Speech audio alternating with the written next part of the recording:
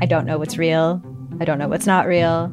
Limited Capacity is a collection of 6 darkly amusing stories about the mysterious ways we interact with the internet and with each other. There's something going on with him. It's like an act. I don't trust him. What? You're staring at me like I should say something, but I don't really know what to do here. That's the whole name of the game. Don't talk about how the town isn't real. You understand? Limited Capacity. Available now on CBC Listen or wherever you get your podcasts. This is a CBC podcast.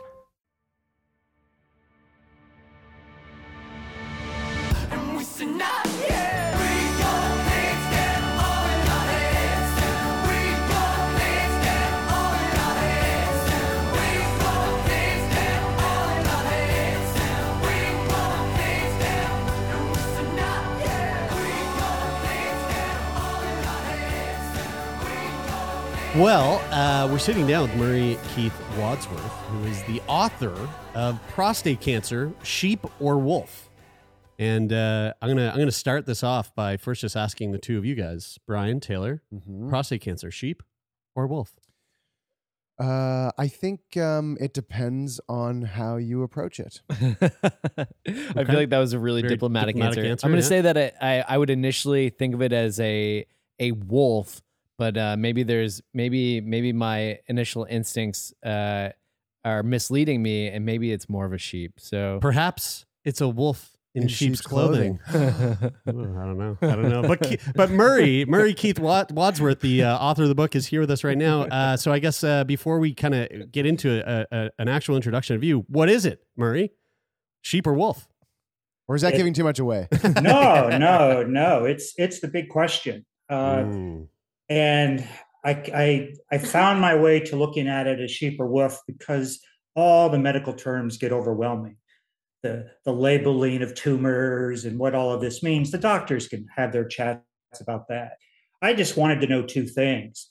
Is it contained? Because if it's contained in the prostate, you got a really good chance of getting rid of it fairly easily. And how aggressive is it? Most men's prostate cancer is not that aggressive. And then prostate cancer, like any cancer, if it's a mean, gnarly cancer, you're in a whole different ballgame. And that's a more challenging situation. Mine, I decided, is it's that they're mean sheep. They got out, and they got out undetected, and they kind of moved on down through the lymph node system. So I think they're mean sheep. But I was diagnosed 8 years ago, and I'm doing fabulous. So it can't be too woofy. Okay, right. I kind of, and correct me if I'm wrong here, but I've always, in this sort of context of sheep or wolf, I've always sort of had I feel like I've always been sort of told, at least in sort of the public, kind of the zeitgeist of cancers, gotten the idea that prostate cancer is sort of labeled as this like bad cancer. And I've always, but then I also have the impression that it gets labeled as a bad cancer because it is a type of cancer that, because it's affecting men and it's something that's up your butt, that creates a big stigma, which kind of leads to a lot of people not being accurately or regularly screened for this, and then that leading to a progressed cancer. Does that fit into your sort of understanding, or am I off somewhere in there? No, I want to say you're dead on. And that's one of the issues with this disease, and why it's so terrific that you're covering it here today with me. I subtitled the book, before it became a popular term, Navigating Systemic Misinformation. And ahead of the time. A very different book today. Very different book today. The word causes me a bit of trouble now. But I couldn't stop the presses when dictionary.com, whoever they are, came out and called it the word of the year. And I'm like, this is shit. This isn't good. I thought I was brilliant. And now I'm like, oh, you just copied everybody. No, I was early. Look at the print date. You're the original. What would have been worse if the subtitle was "I did my own research"? That would have been a little bit more testy. Yeah, and of course I did. That's really the theme. That's really the theme of the book. I know. It's just so funny. It's scary sometimes, but it's also referred to as an old man's disease, which is totally misleading. And what one of the problems is it a good or bad cancer? I have both prostate cancer and melanoma cancer. So are those good cancers? What's a good cancer? Right. The only good cancer is one that never shows itself. Right? Because we know we all have issues with our bodies and our cells are doing things, and maybe cancer cells are present. But if you just sit there and do nothing, do we care? So that's a good cancer. The rest of it's not good. Yeah, for folks that are kind of wondering about the book. So again, prostate cancer, sheep or wolf. It reveals the dark reality about prostate cancer treatment in America, and the shocking prostate cancer stories of Mr. Wadsworth right here and 5 other men. And one of the things that you wrote was the problem is that America's equipment and treatment for prostate cancer is frighteningly repressed. All medically reviewed in the book, Wadsworth reveals the political mask, health system, greed, and toxic masculinity metastasizing prostate cancer in America. So that is, I mean, that's a line that's very like, ooh, this sounds like salacious, and it sounds really really interesting. But before we get into like what you have unearthed for this book, I would love to kind of get an overview of like the origin story of your journey with cancer.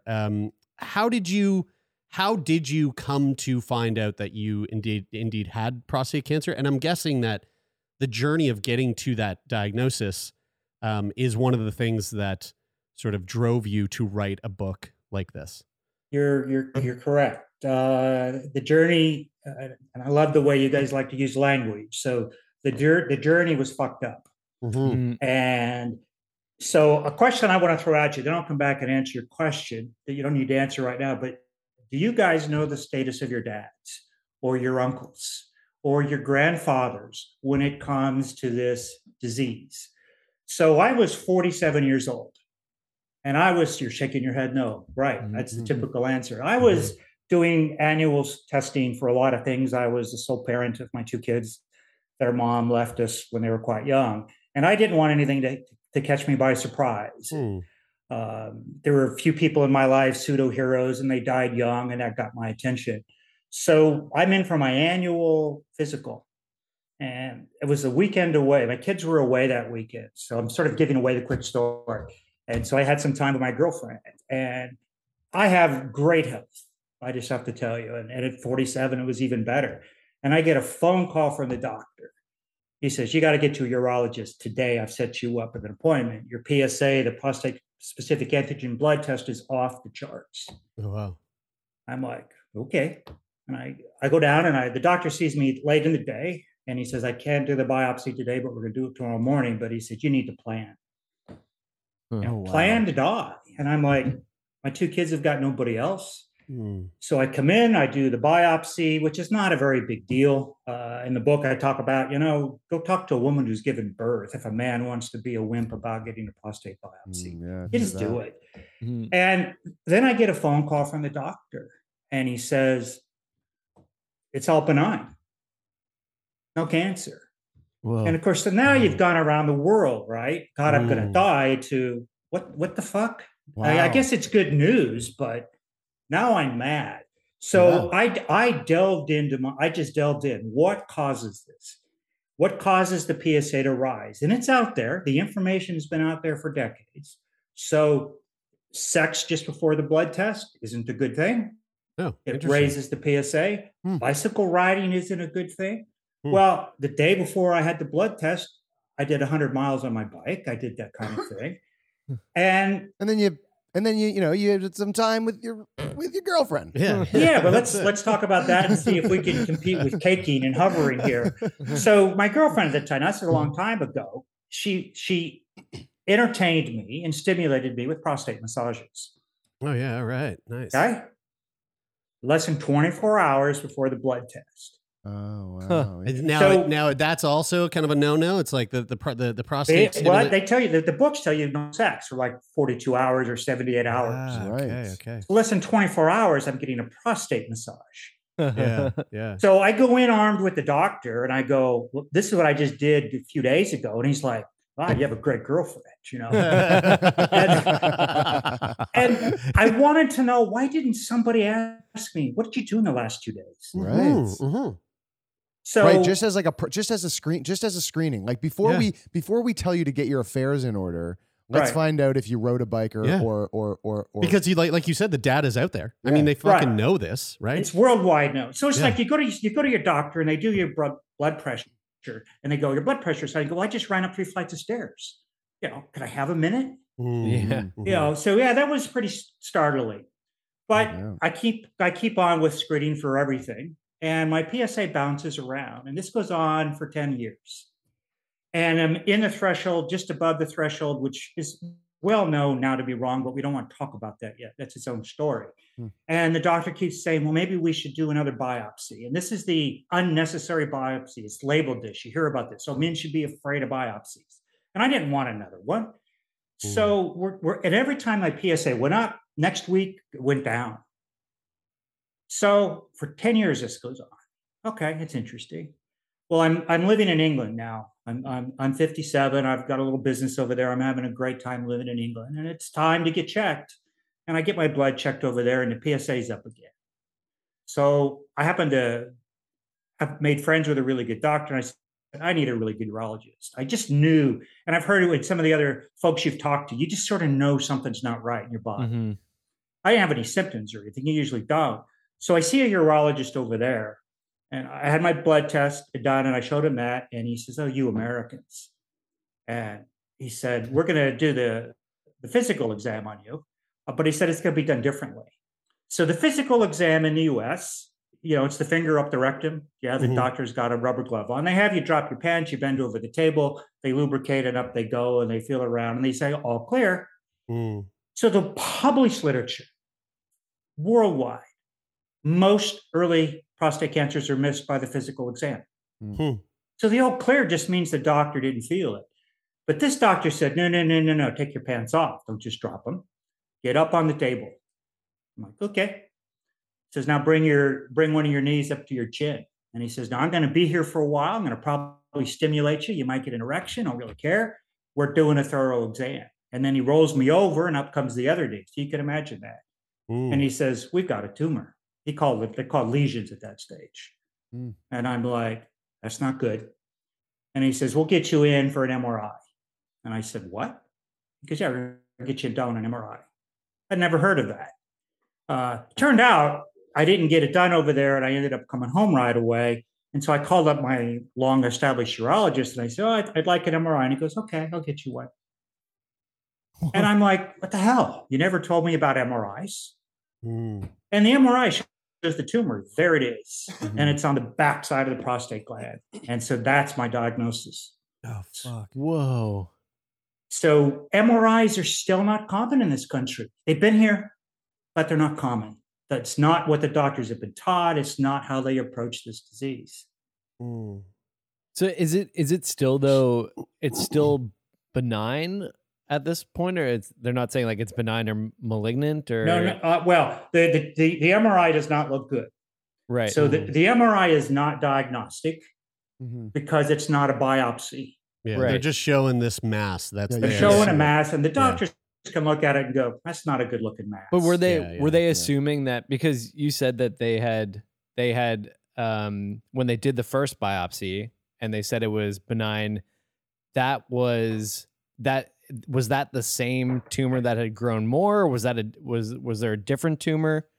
Fair question. The answer is we don't know. We don't know if at 47 I had an active tumor or not. Right.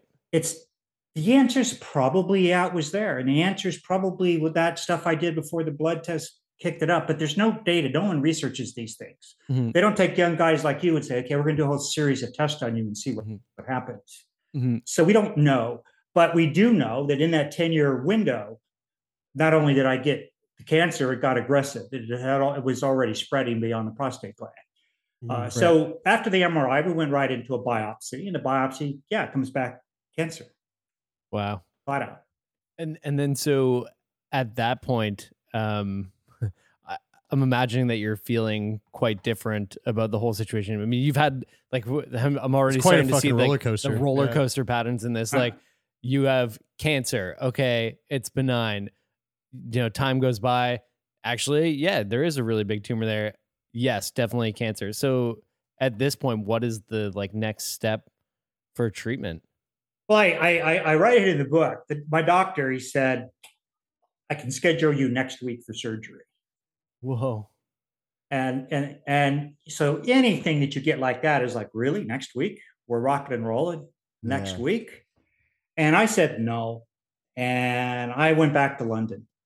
I said, I was pissed off with my urologist. For 10 years, we've been playing with this, looking at the PSA test, doing the DRE, everything's clear. And I got cancer.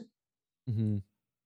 And then I don't want to get into too much detail because it can or cannot be helpful, but there's a Gleason scoring system for prostate cancer. You get this grade, and it's 2 numbers, and mine was a 3-3, which is 6. And there's lots of literature that says you don't treat a 6. And the top of the scale is 10. And so my doctor's saying surgery next week, and the literature's saying don't treat 6. And I'm like, okay, what's the truth here? Mm-hmm. So I jump on the plane and I go back to London because they're the ones that found it, and they're the ones that told me about MRIs. And I had learned before I came back that they're doing some things ahead of the US. So I go back to the doctors over there, and they're looking at the MRI, and they say, this isn't Gleason 3-3. This is worse than that. I'm like, what? And I go, yeah, they didn't get the worst parts of the tumor with the sampling. Oh, no. And they said, but the MRI is not great, so we're going to do a better MRI. And I'm like, how do you mean better? Well, yeah, because, I'm from the U.S., right? You leave it in for longer. It's like the microwave. It's like, just leave it a little longer, let it cook a little bit longer, get the cold part on the outside to get hot. So we do another MRI over there, and they go, this is bad, Keith. Mark, Keith, this is bad. So they said, we're not going to do another biopsy. We want to do another opinion on the biopsy sample. So I have them shipped over from the US, and they come back and they say Gleason 3-4. Now that changes the game. That's a 7, and 7 is something you don't ignore. But to take that all the way through, the final pathology after the surgery that I had was 4-3. So 4-3 is really different. That's getting up there into the wolf stage. Because an 8 and a 9 and a 10 is very problematic for a man. So 4-4.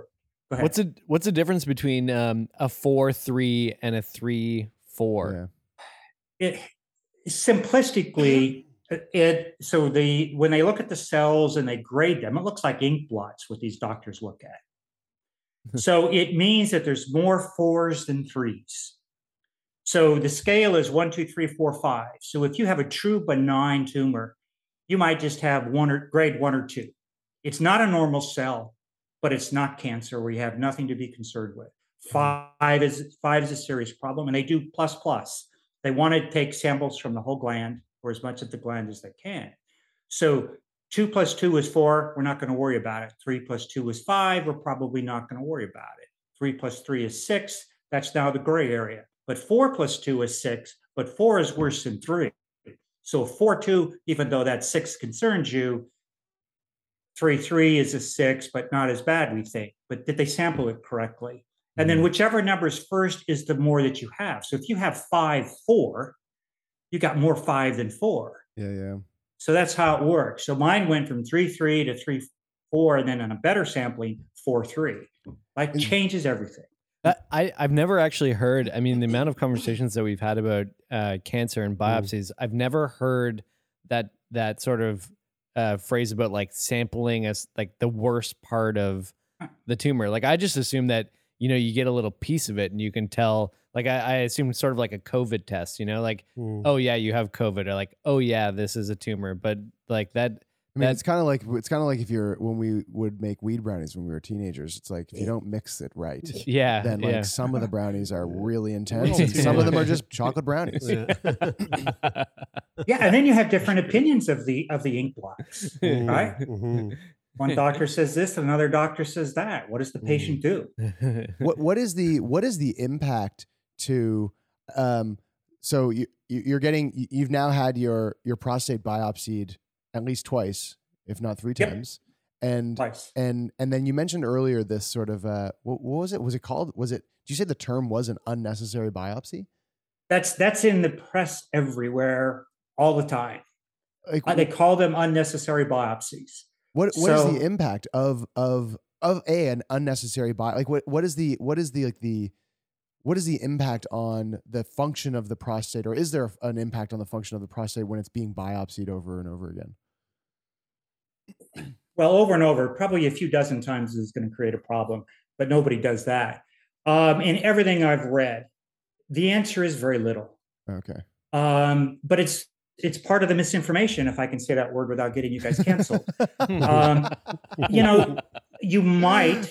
So this is intrusive. It comes in through the rectum. That's a dirty area, right? You guys talked a lot about how you wipe. And so it's a dirty area. So there's the potential for infection. But you try to find the data. So we do tens of thousands of these biopsies a year, tens of thousands.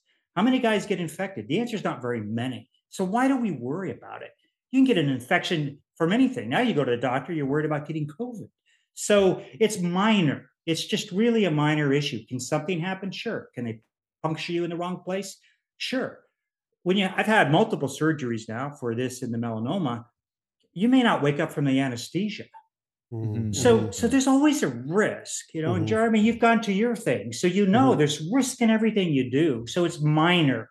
The problem is the prostate's in the worst possible place. That's what makes part of the disease so difficult. That's just not a good place to be. Tiny little gland.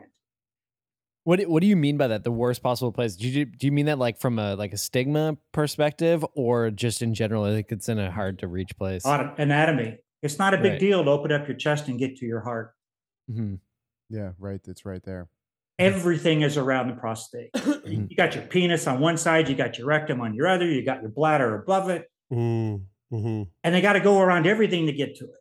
That's what makes it so difficult to biopsy. There's another way to biopsy. It's through the perineum. That's the skid between our rectum and our it's really nice erogenous zone for a lot of people. And that's a better way to go, but you got to know where the tumor is. That's why they do the MRIs first. Yeah. Where's the target, and then we'll decide which way we're going to go get it.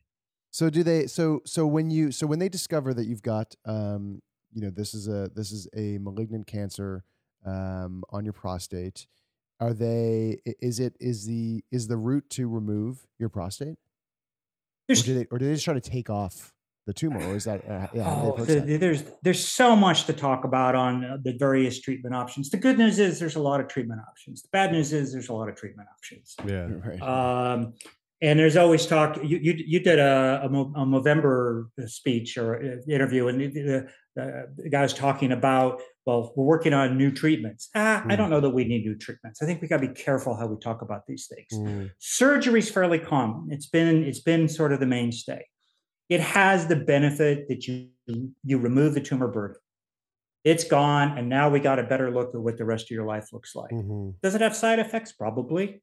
And that's its own complicated discussion, which I'm happy to get into if you want. Radiation's another one that's been around a long time. It's harder to know for a few more years whether it got it all, and it's got its own side effects that just don't come as fast. Then there's other new techniques. It's been part why I went to London. They were doing HIFU, which is high intensity focal ultrasound. It wasn't approved in the US. I knew some guys in the US that had got it, but they had to go to Mexico to get it. So I'm over there talking to them about it, and then some newer radiation types. And an interesting thing in England, the HIFU doctor, so I'd be a private patient over there. So I'll write him a check. He says, go get surgery. He says, you don't want to do this. I'm like, what? And then the CyberKnife radiation doctor, he said, go get surgery. Don't do this. And he explained why, looking at the MRI. So they were using the MRI to decide the best way to get after the tumor. A lot of men also don't need treatment. That's part of the confusion around this disease. so many men don't get treated because it's a sheep and they're 82 years old and they have severe heart disease. They probably don't have 10 years left to live, and the cancer is not going to kill them. But we allow that to confuse those of us in our 40s and 50s. That's a really interesting point, I think, because I think that at least in my understanding of how I think about cancer, it's like you got cancer, we got to get rid of it. Yeah, we got to get rid of it.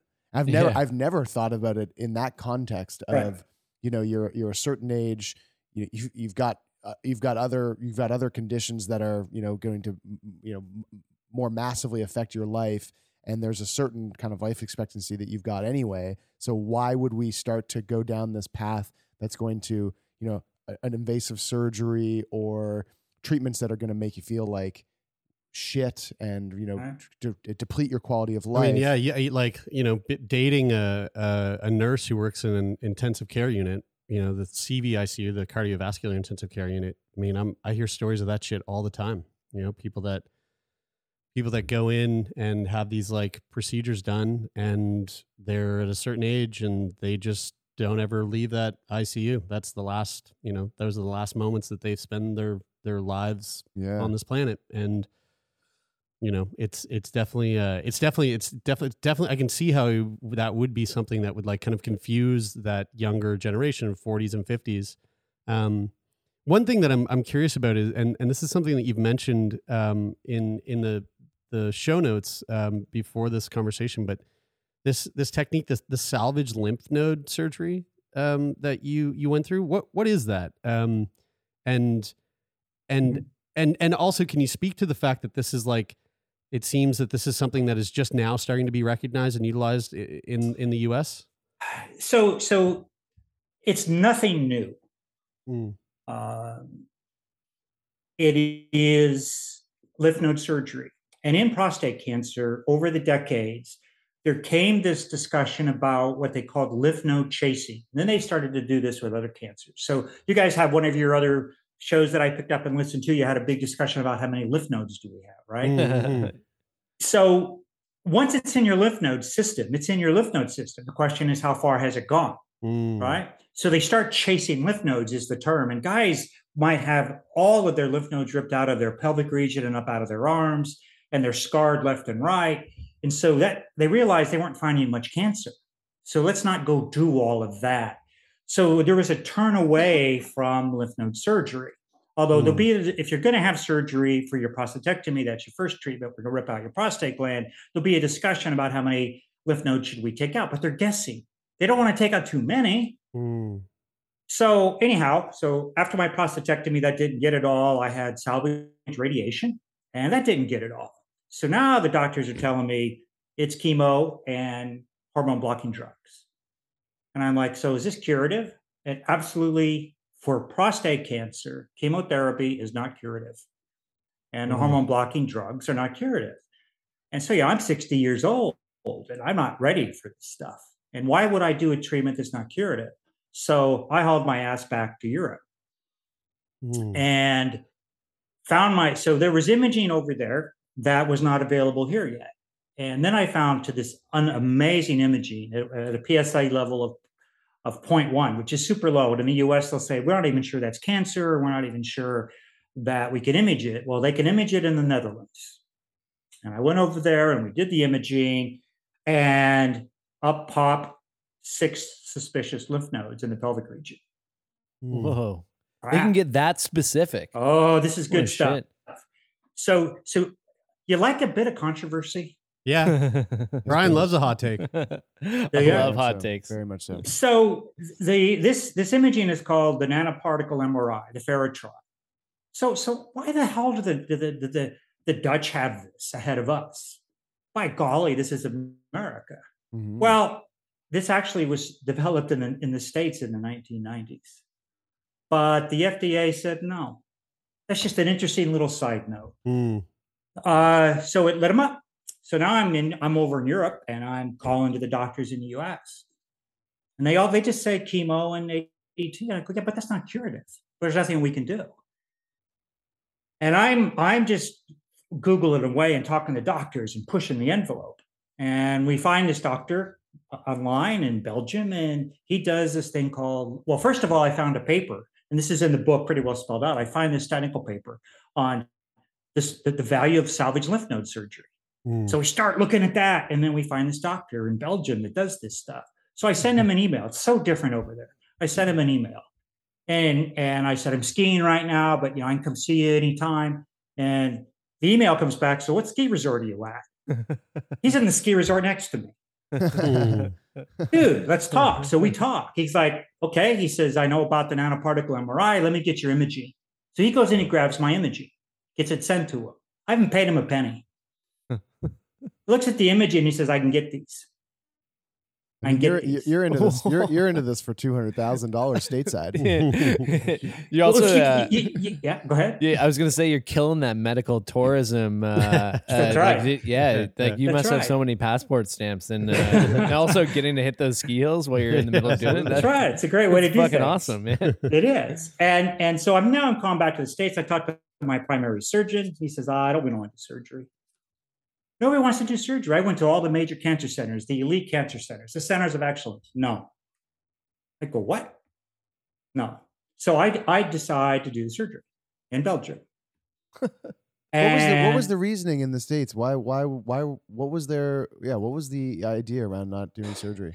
I don't have a good answer for that because no one's given me a good answer and I can't find it anywhere. Here's what I think it is. There's this stigma about lymph node chasing.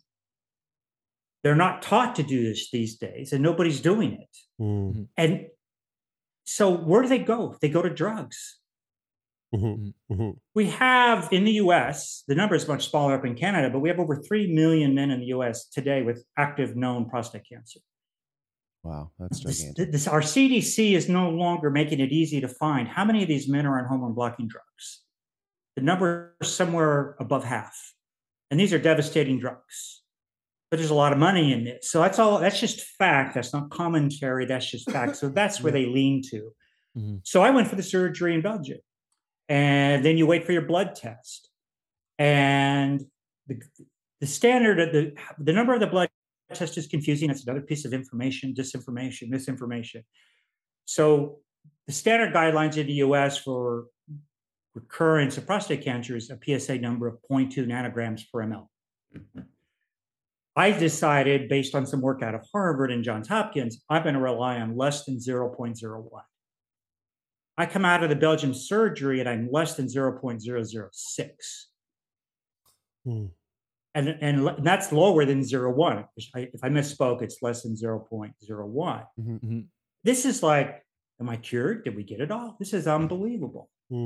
And I learned over there a technique they do there that they don't do here. And it doesn't make sense to me. So they go after, if you're going to have a prostatectomy, the first thing they do is they go after the lymph nodes known as the common iliacs.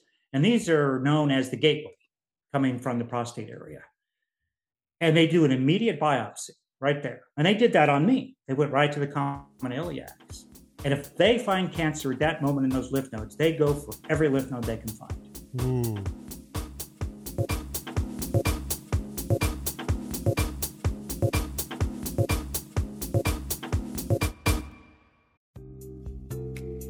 Are you tired of hearing the same old wellness advice? It's time to dig deeper and listen to America Dissected from Crooked Media, the podcast that's cutting into the science, culture, and policy that shapes our health. From doctors fighting for their rights to the surprising truths about sunscreen, America Dissected dives deep into the state of health. Tune in every Tuesday for new episodes of America Dissected, available on all major podcast platforms. It's really like when you're speaking to the why they might not do this surgery in the States and sort of the like the intersection of pharmaceuticals and like I will put commentary on it that I get the sense that it's sort of like it's a culture over time that gets developed. Yes. That it's not like the whatever company is producing the hormone blocking drugs is like, they might, they're not like in the ear of the doctor or the surgeons or whatever, but over time, but maybe at one point there was like some lobbying to say like, this is a more effective or this is better. And then over time that becomes the culture of prescription. It becomes the standard method of care for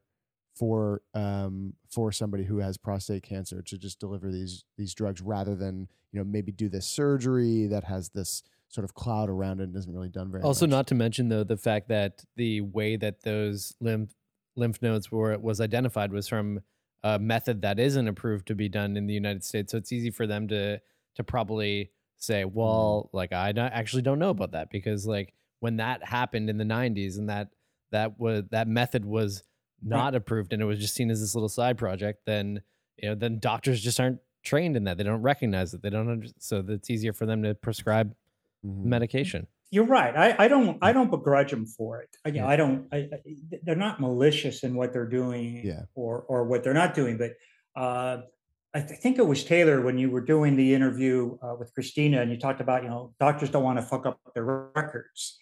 That is also got to be part of the consideration. But again, prostate cancer is difficult. And once the cancer's out, it's really challenging. And one of the things that I've learned this with the melanoma cancer, the doctors so prostate cancer, if it never leaves the prostate, it doesn't hurt you at all. The prostate gland is benign. Breast cancer that never leaves the breast never tells anybody. It's when it spreads. Once it gets out, we as patients, I don't care what it's called. It's cancer, and it's going to go eat me alive. The doctors want to know because they pick their drugs, and that's a good thing based on the kind of cancer that you have or the genes that are involved. So fine, I get that. So yeah, that's their culture. They're not trained. Now, the surgeon that did my work, he was in the States earlier this year. Guess what? Doing a big conference on what he does. So it may swing its way back. The imaging allows this to happen. Without the imaging, this stuff was too difficult to do. So that's just how it went. And it's, but we don't have the choices properly laid out in the US. We don't talk to the men in the right way. We worry about things, so if we can, let's touch briefly on some of the side effects of these things. And guys get all worried. They go, I might not get erections. Well, would you rather have cancer? It kills you? Yeah. Pick your poison. It was Christina, her story. I mean, in the question when you ask, what did you lose? What'd you give up? And she says, my stomach. That's a big difference compared to your erection. And if you're a 65-year-old man, really? I mean, just to sort of be candid about it. And yeah, you can come out incontinent, and then they'll blame this on the surgeons. And all the work I've done says it's not bad surgery. If your cancer has gone into your sphincter valve, and you guys have talked about these before, you got to get rid of your sphincter valve. You don't get to keep it. Or what are you doing the treatment for? Because the cancer is staying in you. I do want to, before we get done, I want to talk about screening. I want to talk about you guys, and I want to talk about age. So at some point, if we could do that. Totally. I was going to ask you when you started talking about screening, you mentioned that you had 2 young kids at the time, and I was thinking, well, fuck, I'm that age where I, could like have kids and be thinking about these things, but it's never crossed my mind. No. And I assume that, that's a thing that you think about when you're like 50. Is the literature is the standard? I feel like 40 is the age that pops out in my mind. That's like, once you're 40, you should be getting regular prostate exams. Is that's just popping out? But that is not the literature at all. The literature now, I am just a patient, but I'm a patient that has been through this, so I'm entitled to my opinion. And I like to cite things, and I cite things in the book, and I'm going to cite something I learned just this last week. We got a couple of medical groups now are talking differently. They're now talking about what they're calling smarter screening, the University of California in San Francisco. So when they say we're now going to do smarter screening, what are they telling you? They're telling you it hasn't been smart. And Canada follows the U.S. Prostate cancer in Canada and the U.S., they follow all the same guidelines. So the big operative group in the U.S., the U.S. Preventative Services Task Force, their guidelines are maybe when you get into your 50s, start to have a discussion with your doctor. They talk about and they publish the benefits versus the risks. And not many years ago, they wrote the benefits of early screening don't weigh out the risk. Like, what's the risk? A man can't handle the anxiety of a PSA number. And when you get tested, 3 out of 4 elevated PSAs are not cancer. So that's good news. And a man can handle the biopsy. But out of the University of San Francisco, this Dr. Matt Cooperberg, and I just am learning about him now. He's like, what we need to do is we need to be screening men in their 40s. Now, he's walking a thin line. He's not as aggressive as he should be. Let's just start screening all men in their 40s. You're looking for a baseline number. And the standard has been a PSA of 1 to 4, whatever that means to us.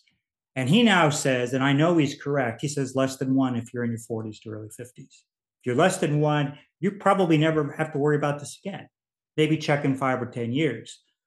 I was in my 40s, 2 to 3. And guess what's brewing? The cancer. So if this is a slow cancer, if this is a 10 to 15 year cancer, and you're found to have it in your 60s or early 70s, do the math.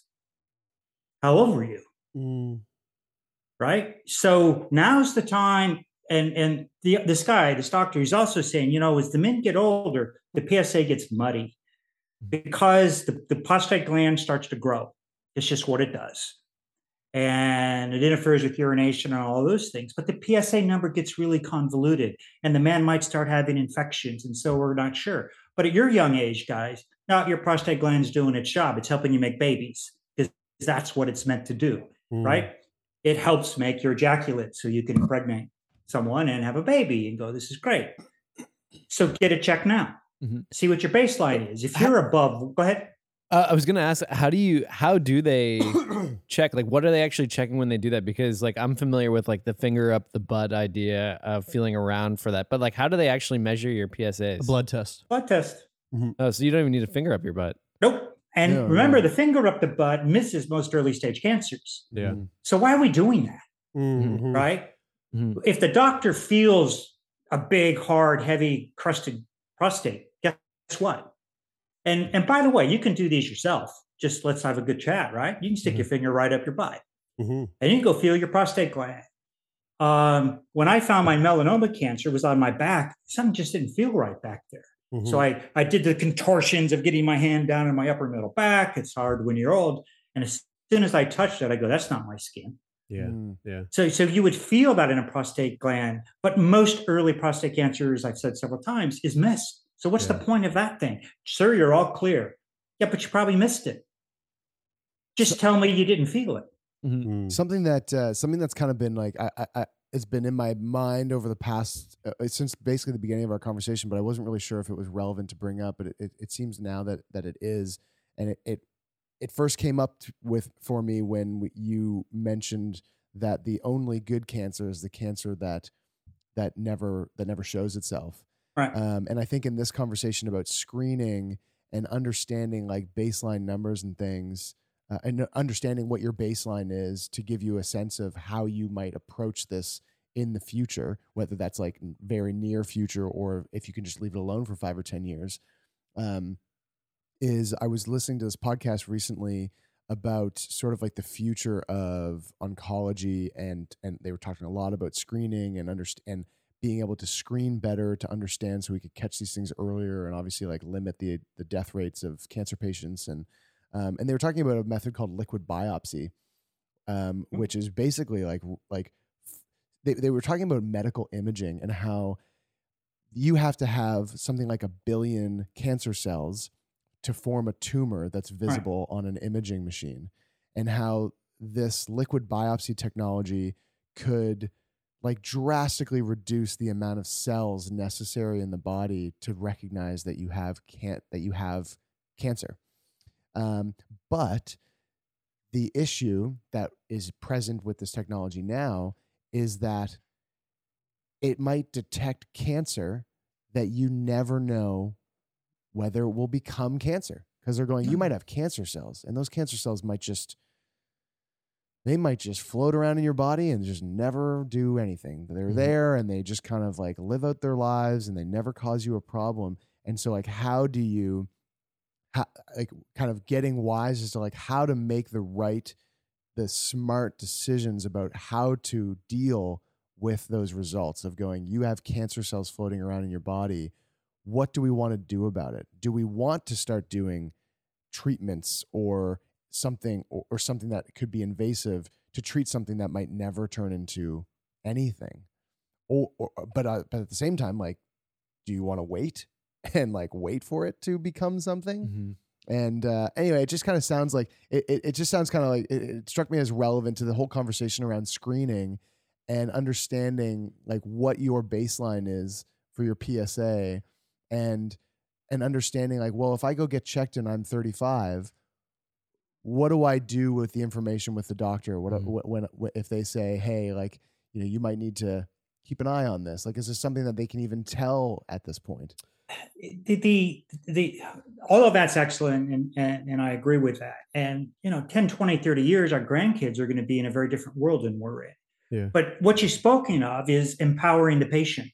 Mm-hmm. Here's information. You and your doctor can have a discussion about what do you want to do? How do you want to approach this? But this is a disease. Prostate cancer is a disease. You want to get it early. It's like melanoma cancers. You want to get them early. Right? You don't want these, if once it spreads and gets too far gone, you're in a world of trouble. So what I've always believed is you want your PSA when you're younger to be very low, less than 2 or less than 1. And now the University of San Francisco is saying, University of California, San Francisco, less than 1. You go talk to your doctor today, he's going to tell you you're crazy.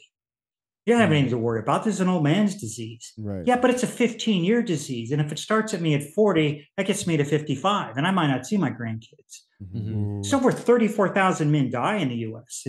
And they're, some of them are old, but a lot of them are not. But what's old anymore? You know, I'm 65, but I'm not old.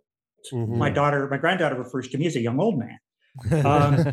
So the number, so it's not Keith speaking here, it's the University of California, San Francisco. They're out on YouTube now. You can find it. So that's a big cancer society, big cancer center. They're saying 0.1 in your 40s.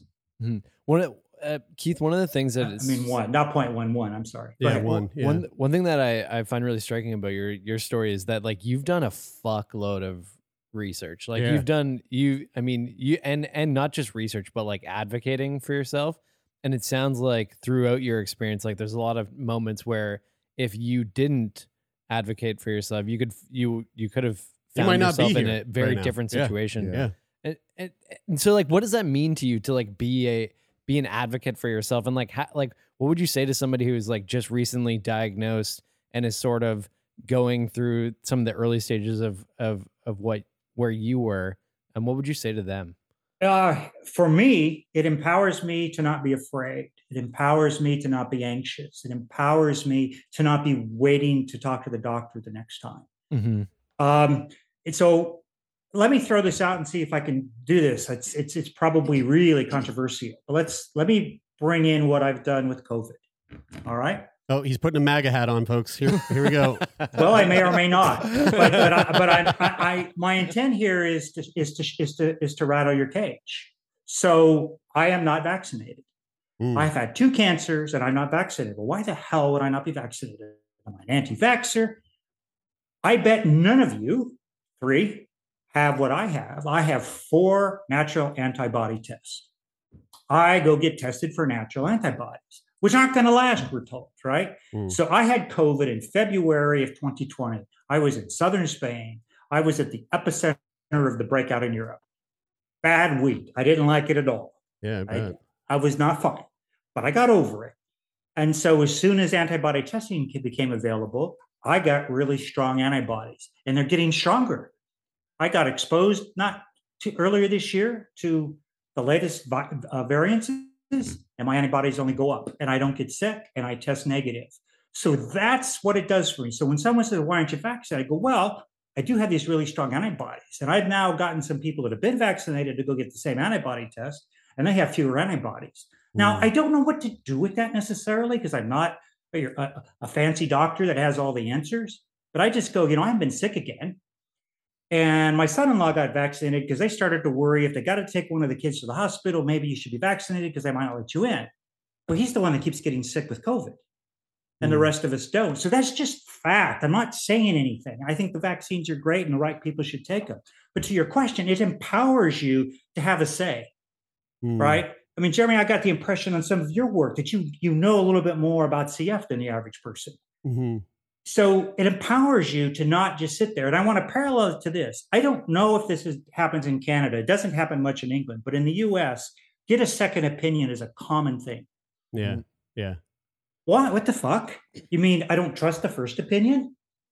I don't like it, so I want to get a different one. So now I have two different opinions, which I've had on my pathology. Which one do you believe now? Yeah. Right? Which one do you believe? I don't know. How do you figure that out? So it's empowering. It gives me answers that I can't get otherwise. And what it really does is it preps me to see the doctors. Yeah. One thing I would say it does give you is it certainly empowers you to be able to ask good questions, at least. Like you said, I mean, you can't know as much as, some experts know in the same amount of time because they've just spent more time learning about those things. But you could ask really great questions that help help you to determine what's best for you in a certain situation. Because in contrast to that, they also don't know you as well as you know you. So there's there is this bit of a balance between being able to take the advice from doctors, but also know what advice works best for you because you know yourself the best, which I would agree with that. Right. I mean, this whole notion of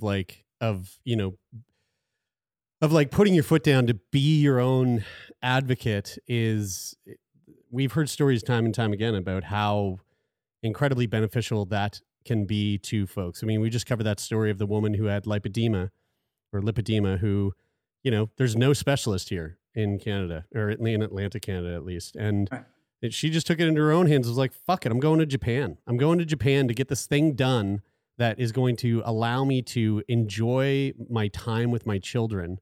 And sure, it's gonna like fucking destroy my bank account, but that's more important to me than just sitting here being told by my healthcare professionals that, sorry, we just don't have answers for you. And when you're looking for those answers, oftentimes you gotta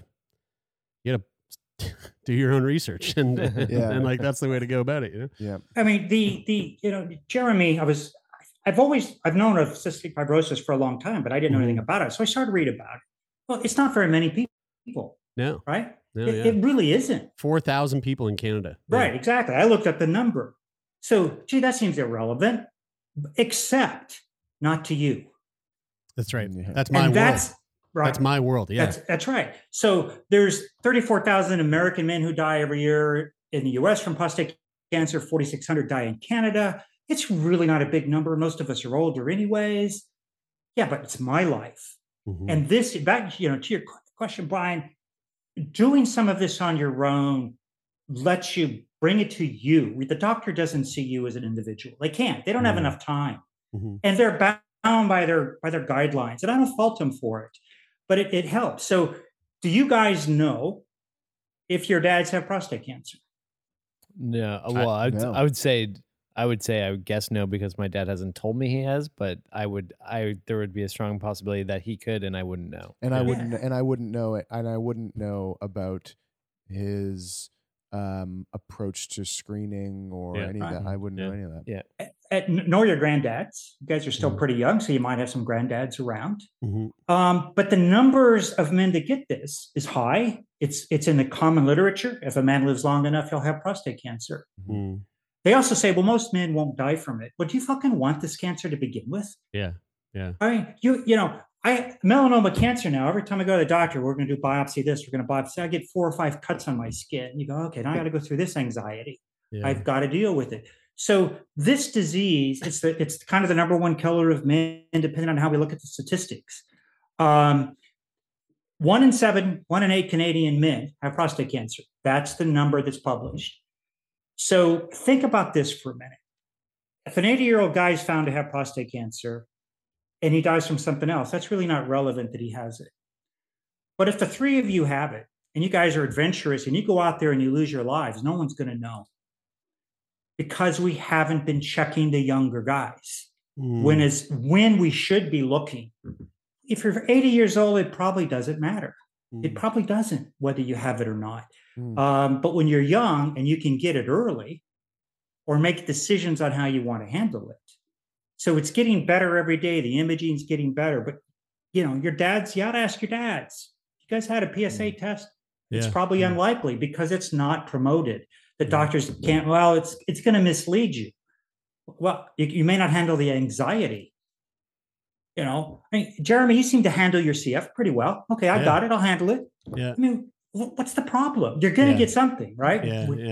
Jared is pretty proactive though, and even with like the screening, he keeps asking me to help screen him for prostate cancer, and I'm like, dude, you should do your PSAs, but he's like, no, I prefer. But now I can't do blood tests, and Brian Jared's like, I don't need the blood test. But now he knows he can do it himself. That's right. That's right. Dude, I've been telling you this. That's right. I actually got to go to the bathroom. I'll be right back, guys. I think what you said about it's the example that you used with CF there, like it's really a small number, except that Jared doesn't give a fuck how many people have CF because he's got it. Yeah. And that is unfortunately, like you said about doctors, like that is unfortunately, like they look at things in the statistics of things. And so if you are a patient that says like, hey, I think I'd like to get this done,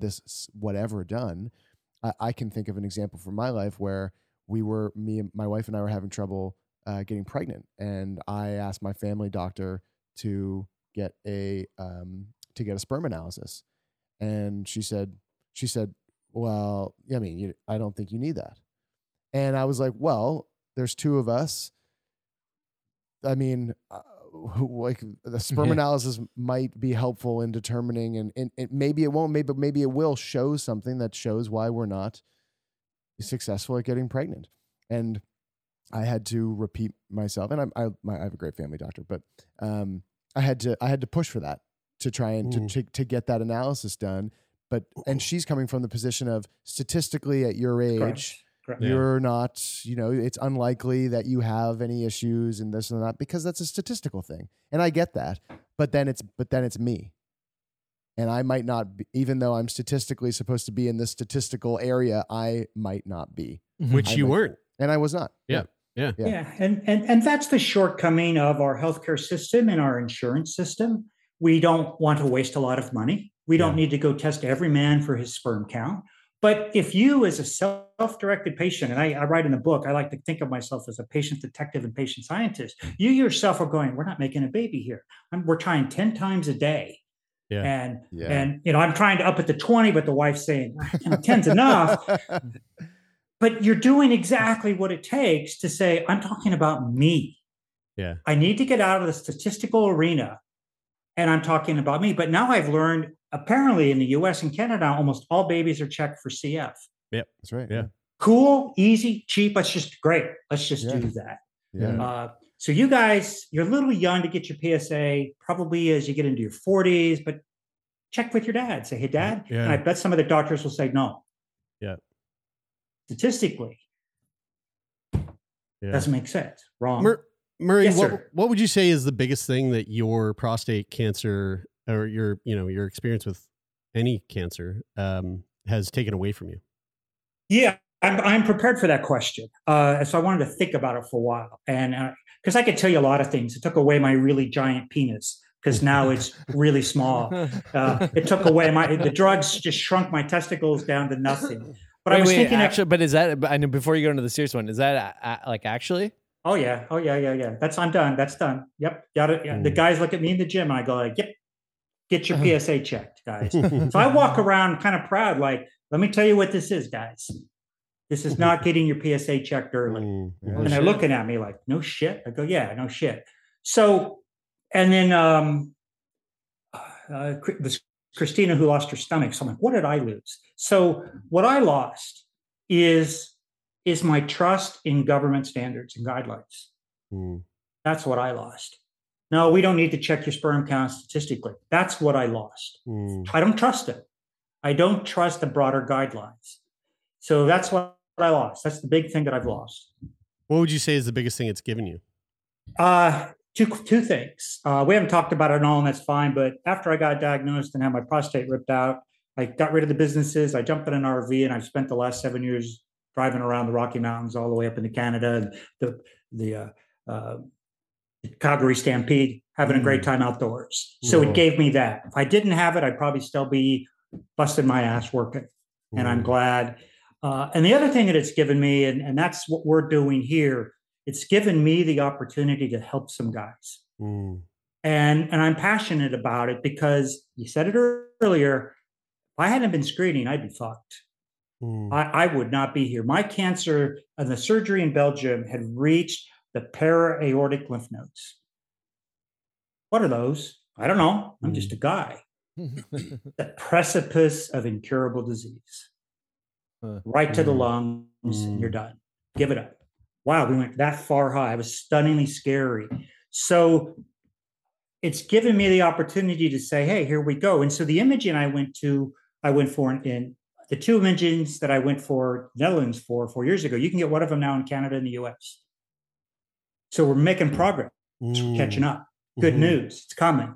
Genomic testing, which I had done in England, wasn't even going to be approved in the US, but it is. And you can get it in Canada now too. So that's where they look at the biopsy cells and they go, we've got a risk grade for this. A bit more information for us. That's the other thing it's given me is the opportunity to say, this is what happened to me. And it's the experience, right? We can have opinions and emotions, but when it's happened to you, when I can show you the imaging, real briefly, this new doctor I'm working with now, he just didn't like my story. I went in with graphs and pathologies, and he didn't like it. I don't believe it. We almost got into a fight, but we worked it out.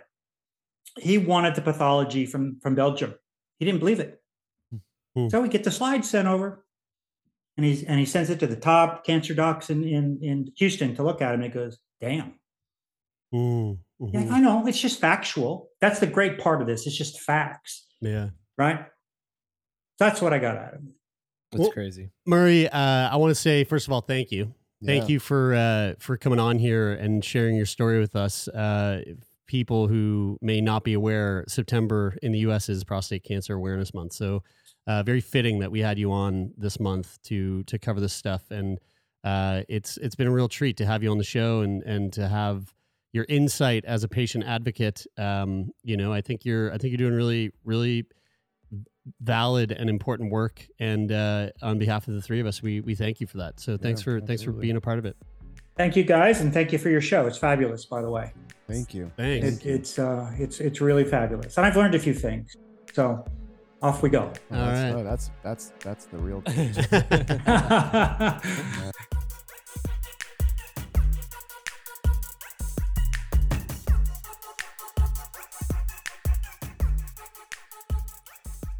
That is it for this week's edition of Routine Checkup. Thank you so much for tuning in, folks. It means the world to us.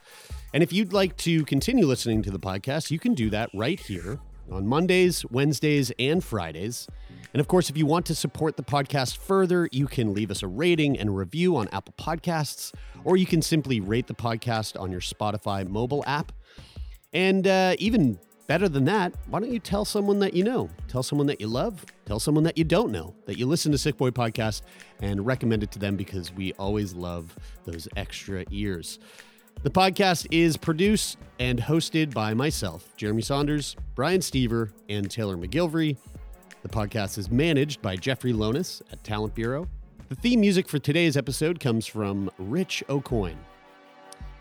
Thanks again, folks. Hope you enjoyed it, and we'll be back next week.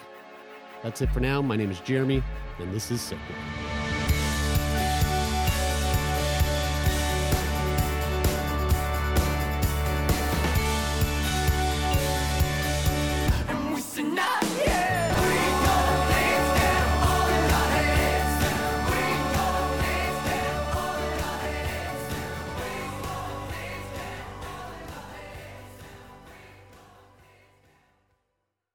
For more CBC podcasts, go to cbc.ca/podcasts.